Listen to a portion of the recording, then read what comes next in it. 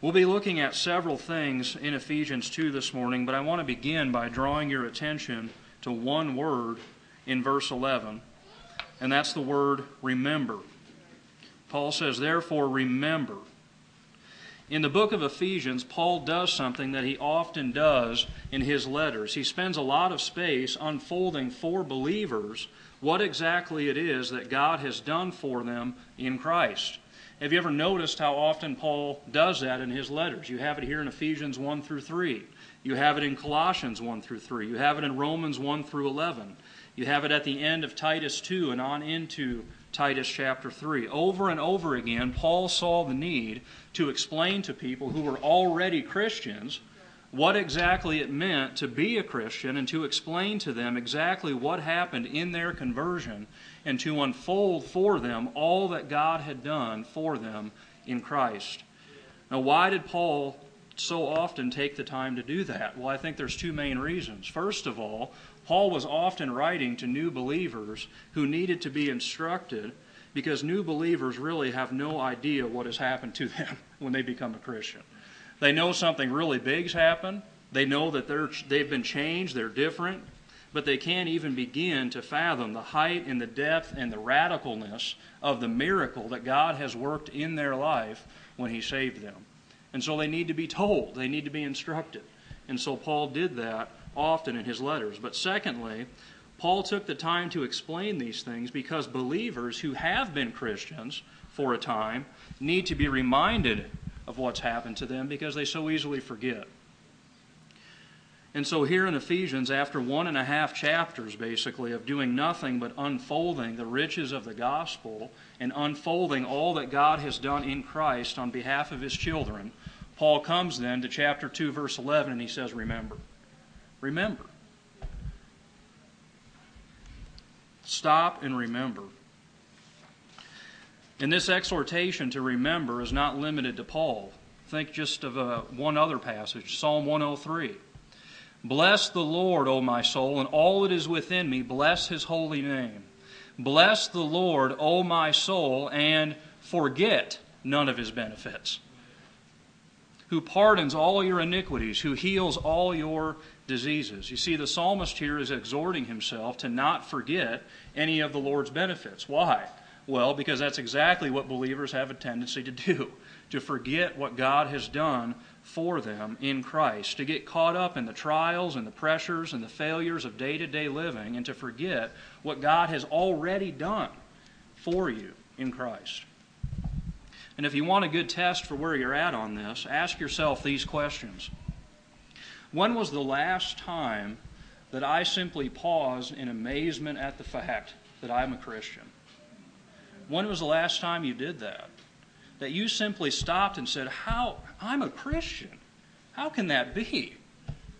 When was the last time that you marveled at the fact that you're a child of God? When was the last time? When was the last time that you spontaneously cried out, and can it be that I should gain an interest in the Savior's blood? When was the last time? If it's been a while, then you need to remember.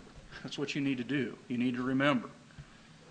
And that's my burden for us here this morning, that we'd simply take a little time here to stop and to remember. And if you are a Christian here, you need to remember who and what you were before God saved you, and you need to remember who and what you are now as a child of God. You need to be reminded of how bad off you were when you were lost and how well off you now are that you're saved. To the degree that you're discouraged or lack joy here today, there's really one simple reason why. You've forgotten, and you need to remember. That's really the only reason. So, what do you need to remember this morning? Well, 3 things from right here in Ephesians chapter 2. First of all, what you were before God saved you. That's the first thing. Remember what you were. Secondly, remember what you now are as a child of God. And then thirdly, remember what made the difference. What you are, what you were, what you are, and what made the difference. From here in Ephesians chapter 2. So that's what we'll look at here this morning. First of all, what were you prior to your conversion? Well, according to the Scriptures, you were dead. Ephesians 2, verse 1. And you were dead in your trespasses and sins. You were dead. Could also be translated, you were dead because of your trespasses and sins, or by reason of your trespasses and sins. But the point here is that you were dead. Not a little dead, not partly dead, not even mostly dead. You were dead, Paul says. As Spurgeon said, when Adam fell, he didn't just break his little finger, he broke his neck and plunged the entire race into ruin and death and misery. And that's the same thing that's true of us, beloved. You come into this world not with just your little finger broken, and you just need a little splint or a Band-Aid on that. You come into this world with a broken neck, you're dead spiritually, Paul says. Dead in trespasses and sins, because the poison of sin has infected every part of your being. You may have been alive physically before you were converted, but you were dead spiritually, dead towards God, dead towards the Word of God, no interest in spiritual truth, no concern for your own soul. God spoke to you constantly through His creation, through your own conscience, but you were dead to His voice and refused to listen. Dead. And instead you suppressed the truth in unrighteousness. If you heard the gospel at all, it didn't make sense to you and held no attraction for you. As the song says, years I spent in vanity and pride, caring not my Lord was crucified. What does this have to do with me? Some Jewish guy dying 2,000 years ago? Who cares? What's that have to do with me? Caring not my Lord was crucified, the song says. You were spiritually dead, cold, and lifeless. As Paul says in verse 12, having no hope and without God in the world, dead in trespasses and sins. And you need to feel the weight of that, because you forget. You forget what it's like to be without God and without hope in the world. You forget. And you need to remember that, what that was like. But not only were you dead, secondly, you were disobedient. Again, verse 1, you were dead in your trespasses and sins, in which you formerly walked, according to the course of this world, according to the prince of the power of the air, of the spirit that is now working in the sons of disobedience. Among them we too all formerly lived in the lusts of our flesh, indulging the desires of the flesh and of the mind. Even though you were dead spiritually, you were still able to walk, but your walk was according to the course of this world. You walked with the crowd, but not with God.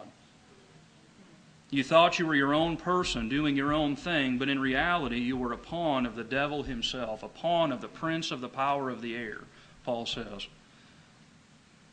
Walking according to his desires. Rather than seek God, all of your time and energy was spent on the lusts of the flesh, indulging the desires of the flesh and of the mind. And as a result, your life was characterized by disobedience. That was the characteristic of your life, disobedience. Disobedient to your parents, disobedient to the authorities that were placed over you, disobedient to your own conscience. You couldn't even live up to your own standard of right and wrong, because you would knowingly and willingly do things that your own conscience told you not to do. You couldn't even live up to that. You were dead and you were disobedient. Thirdly, because of your disobedience, you were distant. You were distant. Verse 12.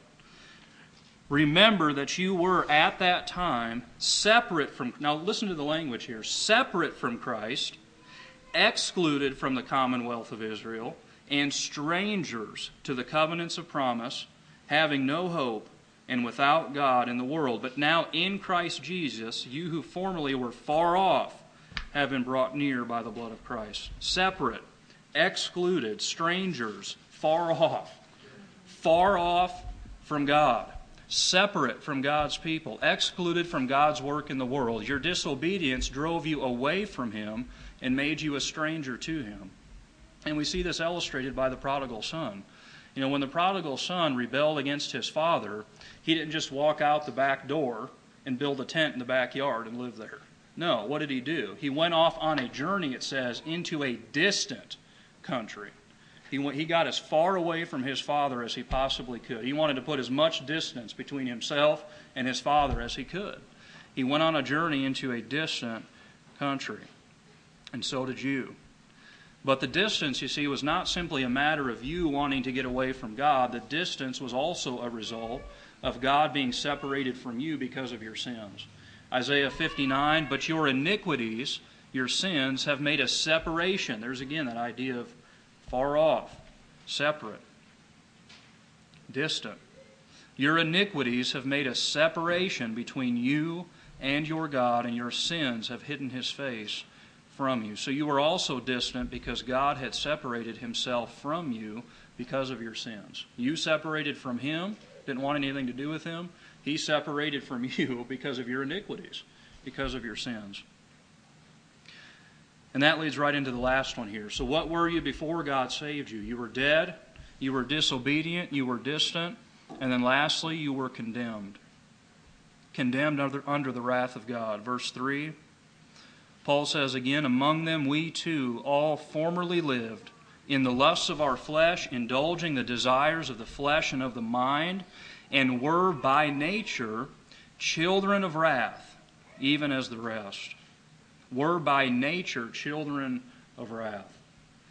Just by doing what came naturally to you. See, Paul says we were this by nature. Just doing what came naturally. Indulging the desires of the flesh. Self-centeredness. Doing my own thing. Getting what I want. Looking out for number one. Just by doing what came naturally. A child of wrath. Why? Because a perfectly holy, pure, and righteous God cannot tolerate sin. Psalm 7:11, God is angry with the wicked every day. Think of that. Every day prior to your conversion, God was angry with you. Every day.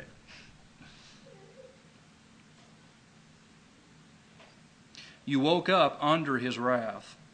You went about your day under His wrath. And you went to sleep at night under His wrath.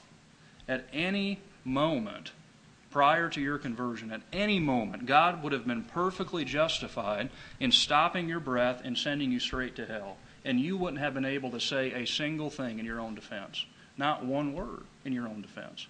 Because that would have been exactly what you had deserved. Justice. Wonder of wonders, God didn't do that. But you see, you need to remember that He could have. We need to remember that He could have done that. And He would have been perfectly right to do so. So again, I say, remember that, beloved. Remember what you were this morning. But secondly, now the light begins to dawn. Remember what you now are in Christ. So remember what you were, yes, but also remember this morning what you now are in Christ. And the contrasts here are unspeakably glorious. What are you now as a child of God? First of all, you are alive. You are alive. Verse 4, but God, being rich in mercy, because of His great love with which He loved us, even when we were dead in our transgressions, made us alive together with Christ. By grace you have been saved. You see, at the very time, at the very point, right in the place when you were at your most helpless and your most hopeless, dead in trespasses and sins, right when you were just laying there dead, at that very point, most helpless and most hopeless, right there, God made you alive together with Christ. Just as no man can raise himself from the dead physically, no man can raise himself from the dead spiritually. You see, there must be power, there must be life, there must be an influx of something from the outside, an influx of life and power from the outside coming into the spiritually dead sinner in order for the dry bones to live. And that influx comes from God, who sovereignly causes the wind of His Spirit to blow into the lives of His chosen people.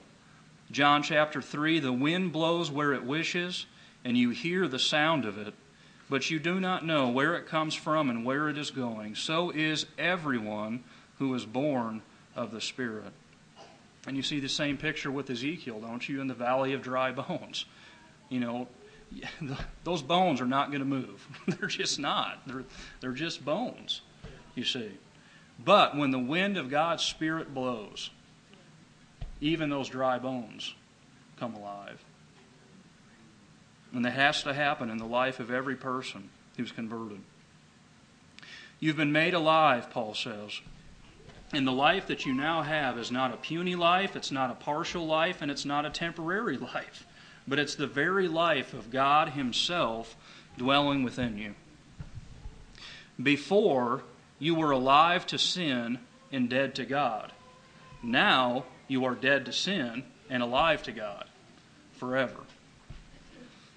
You are alive. And what else? Secondly, you're raised and seated. Verse 5, even when we were dead in our transgressions, made us alive together with Christ. By grace you have been saved, and raised us up with Him, and seated us with Him in the heavenly places in Christ Jesus. So you are raised and seated. Not only have you been made alive together with Christ, but you've been raised up with Him and seated with Him in the heavenly spiritual realm. Paul says in Ephesians 1:20 that Jesus was raised up and seated at God's right hand, and you have been raised up and seated right there with Him, right there at God's right hand. That's what Paul's saying here. As one Spirit with Him, as a vine in the divine branch, you partake of the very position, authority, and life of the risen Son of God. You see, it's one thing for a king to personally invite you into his court, even though that in itself is a tremendous honor. To receive a personal invitation from a king to come into his court. It's pretty incredible. It's never happened to me. But it's another thing altogether for that king to set you down in the chair next to him, to put a crown on your head and a scepter in your hand, and to invite you to share in his rule over the kingdom. You see, that's something else entirely. But that's exactly what God has done for every Christian in Christ. Raised them up, seated them with Christ, so that they partake, they participate, they share in His power, His rule, His authority, His kingdom. You're alive, you're raised and seated, and thirdly, you are near. You're near. Verse 13, but now, in Christ Jesus, you who formerly were far off have been brought near by the blood of Christ. So you see the contrast there. Far off, brought near. The distance, the separation between you and God hasn't just been partially erased. It's not like when you make a pencil mark and you erase it. Even with the best eraser, a lot of times, you can still see a little bit of that pencil mark. That's not the way it is, beloved, with that distance, that separation between you and God. It hasn't just been partially erased. That separation, that distance, has been totally obliterated. How can that be? How can the separation caused by sin suddenly be gone? Well, this verse gives us the answer. It says, you who formerly were far off have been brought near by the blood of Christ. By the blood of Christ. The distance and the separation caused by sin is gone because the sin which caused the separation is gone. It's been dealt with once for all by the death of Christ. Listen to 1 Peter 3. This is so perfect here. 1 Peter 3:18. For Christ also died for sins once for all, the just for the unjust, so that He might bring us to God. You see that? He died for sins once for all. Why? So that He could just leave us off in that distant country? No, so that He could bring us to God. You've been brought near, you see. The separation, the distance, totally obliterated. You've been brought near by the blood of Christ. How near have you been brought? Well, you've been brought so near that you are now a member of God's very household. Verse 19. So then, you are no longer strangers and aliens. That's what you were. You're no longer strangers and aliens, but you are fellow citizens with the saints and are of God's household. So you live in God's house now. That's pretty near. But in reality, you're even more near than that. You're not just a member of God's household. You are the very place where God Himself dwells. Verse 22. In whom you also are being built together into a dwelling of God in the Spirit. So not only are you a member of God's household, but you yourself are the very place where God dwells. The body of each individual Christian is a temple of the Holy Spirit, Paul says in 1 Corinthians 6. And each body of believers corporately, the church corporately, each body of believers corporately is a temple of the living God. You have both in the New Testament. Each individual Christian is a temple of the living God, and each body of believers corporately is a temple of the living God, a dwelling of God in the Spirit. And I say you can't get any more near than that. You can't get any more near than being a dwelling of God. Having God Himself make His dwelling with you, in you. You're near. Lastly, you are assured. Assured. Alive, raised and seated, near. And fourthly, you are assured of a glorious future. Verse 6. And raised us up with Him and seated us with Him in the heavenly places in Christ Jesus, so that, here's the purpose, so that in the ages to come He might show the surpassing riches of His grace in kindness toward us in Christ Jesus. God's purposes for making us alive and for raising us up with Christ have only just begun to be realized. They're just the very beginnings of what it means to be alive as a Christian. Just begun to be realized. But one such purpose that even eternity will not exhaust is given right here by Paul in verse 7. So that in the ages to come He might show the surpassing riches of His grace in kindness toward us in Christ Jesus. So I ask you, Christian, why did God save you? Well, you could answer that question in a lot of ways, but one particularly wonderful answer is found right here. And that is that God saved you so that He could spend all of eternity revealing more and more of the riches of His grace and kindness towards you in Christ. You know, we think, and we've received so much grace and kindness. Every Christian here, so much grace and kindness. But beloved, as the song says, you ain't seen nothing yet. We've just the very beginnings of this grace and kindness is all that we've seen.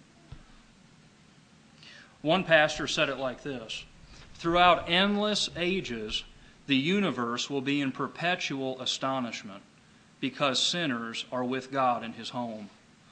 All that God is and has done will be admired in that everlasting glory, but shining brighter than all will be His abounding grace seen in the kindness He has shown through Christ towards sinners. And God will spend all of eternity revealing more and more of that grace and kindness to you. It's like a father holding this blazing jewel in his hand.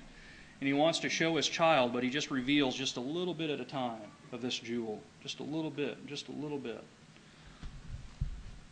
Only the beauty of this jewel will never be fully revealed, even in eternity.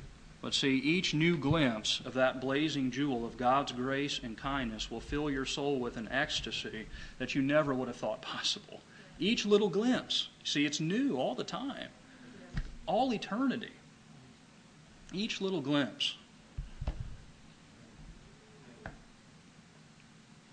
So I say again, you are assured of a glorious future this morning. So remember that. Remember what you were, but remember also what you now are in Christ. And then thirdly, remember what made the difference. The contrasts between what you were and what you now are unspeakably great. Hopefully you've seen some of that. The question is, what made the difference? What caused the change? And the first what is not a what at all, but a who, and that's God. God Himself made the difference. Verse 4, but God, being rich in mercy, because of His great love with which He loved us, even when we were dead in our transgressions, made us alive together with Christ. By grace you have been saved. So how did you go from what you were to what you are? Well, one way to answer that is just to say God, but God. That's how you went from what you were to what you are. And how could it be any other way? You, as we saw, were dead, disobedient, distant, and condemned. If there was any change that was going to be made, it had to come from God's side. You see that? You had no hope. You were dead. If any change was going to happen, it had to be initiated from God's side. A.W. Tozer said, God is always previous. And that's true in everything in the Christian life. God's always previous, from the beginning to the end. But God, Paul says, being rich in mercy, but God, He made you alive. He raised you up. He seated you with Christ. He brought you near. But not only was God at work at the beginning of your salvation, He continues to work in you, Paul says in Philippians 2, to will and to work for His good pleasure. And then your confidence for the future is that He who began a good work in you will perfect it until the day of Christ Jesus. You see that? From the beginning to the middle to the end, God is sovereign over your salvation. He's always previous. For salvation is of the Lord.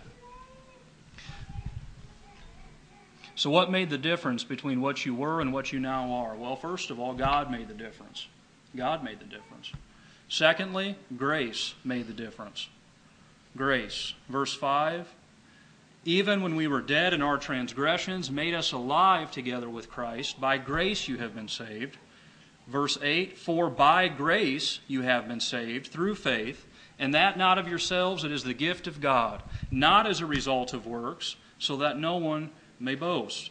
By grace you have been saved, not of works. It's like this refrain that Paul just keeps saying. By grace, by grace, by grace, not of works, not of works, not of works. By grace you have been saved. You are not saved on the basis of what you have done, but on the basis of what God has done. Not because of who you are, but because of who He is. Now get this. This will help you. There was nothing in you or done by you that moved God to save you. When you were lost, beloved, there was nothing in you, and there was nothing that you did that was done by you that moved God to save you. Isn't that true? What good thing did you have in you that God saw that moved Him to reach out to you in salvation?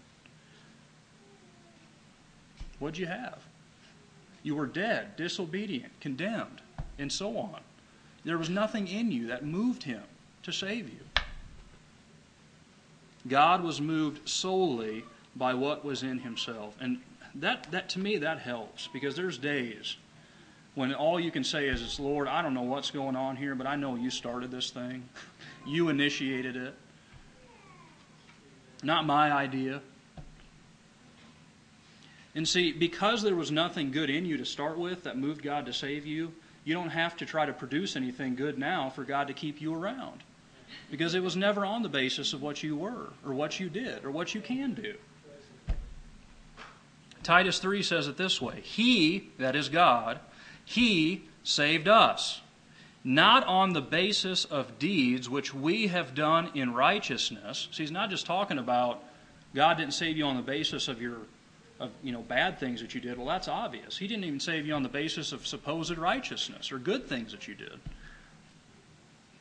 Not on the basis of deeds which we have done in righteousness, but according to His mercy, by the washing of regeneration and renewing by the Holy Spirit, whom He poured out upon us richly through Jesus Christ our Savior, so that being justified by His grace, we would be made heirs according to the hope of eternal life.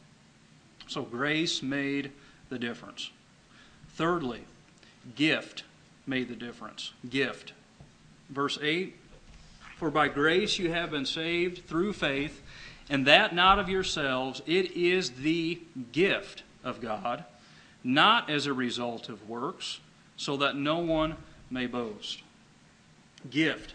The New Testament often speaks of our salvation in terms of the receiving of gifts from God. And it's fruitful just to even think about this aspect of this. There's so many different things that the New Testament talks about as being gifts that God gives to His children, and then we receive it.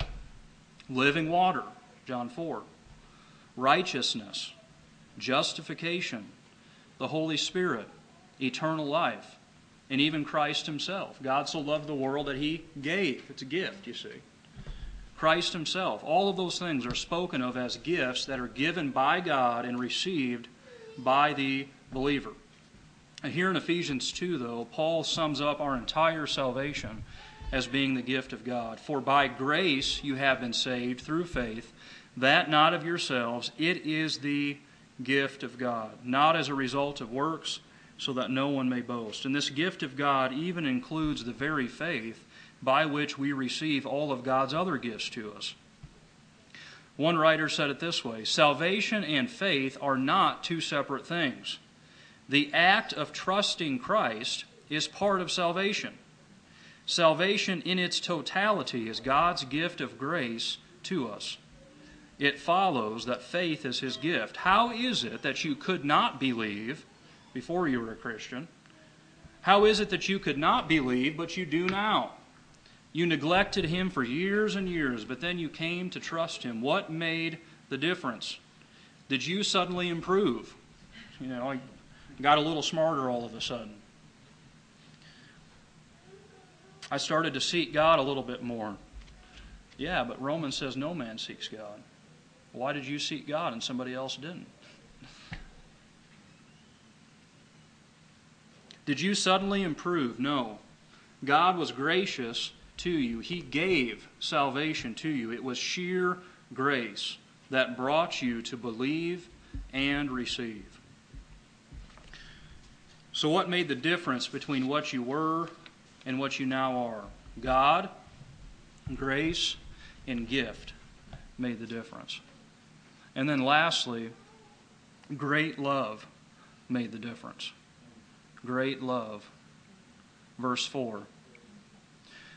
But God, being rich in mercy, because of his great love with which he loved us, even when we were dead in our transgressions, made us alive together with Christ. By grace you have been saved. Great love made the difference. With the emphasis on the great. Great love. And I saved this one for last because it's really the foundation of the other three. How so? Well, think of it like this. We said earlier that God made the difference, but what was it in God that moved him to save you? Well, Paul says it right here. Great love. It was his great love.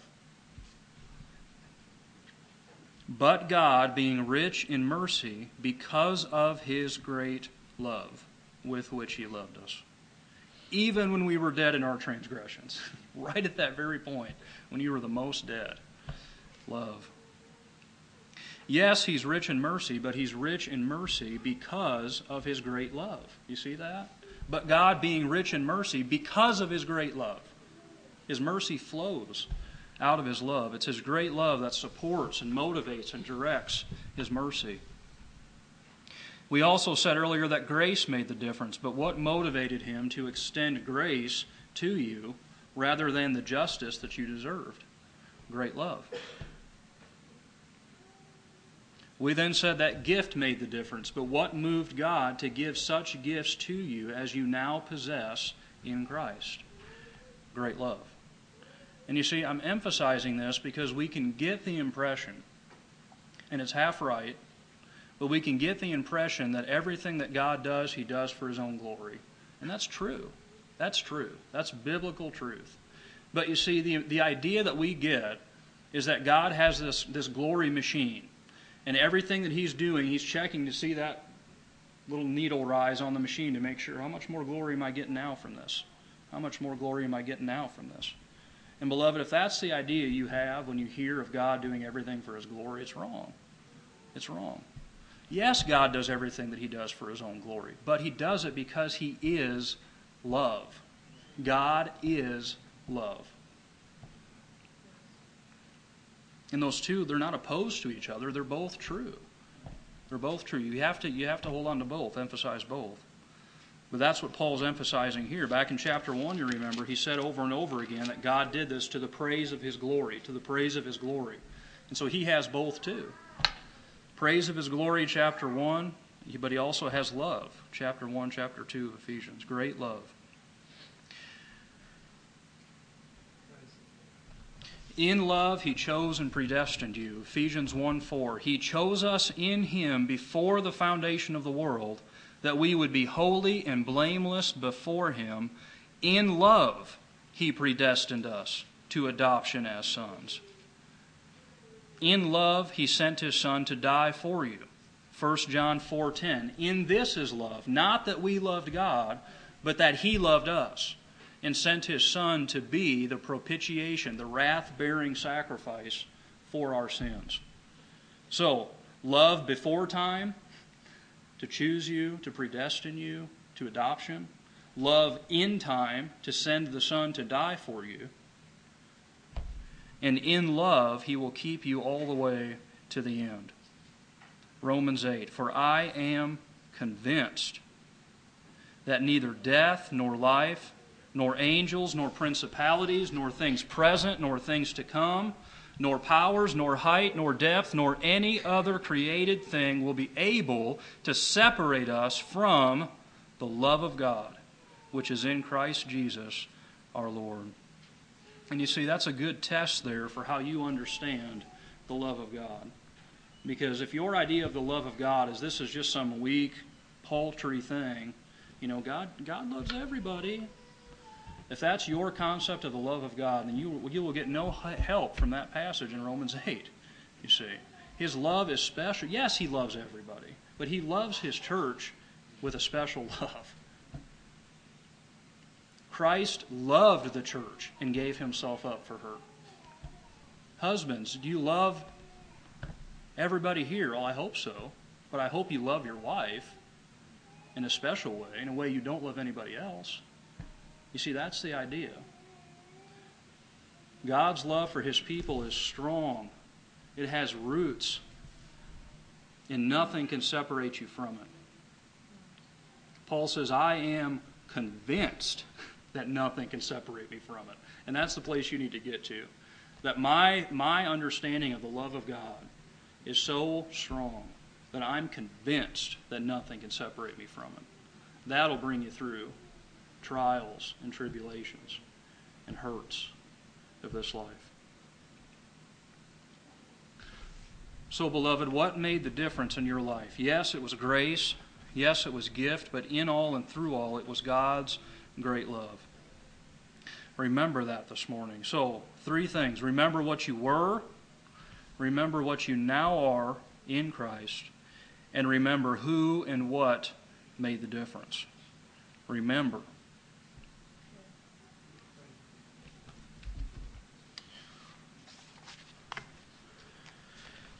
Well, amen.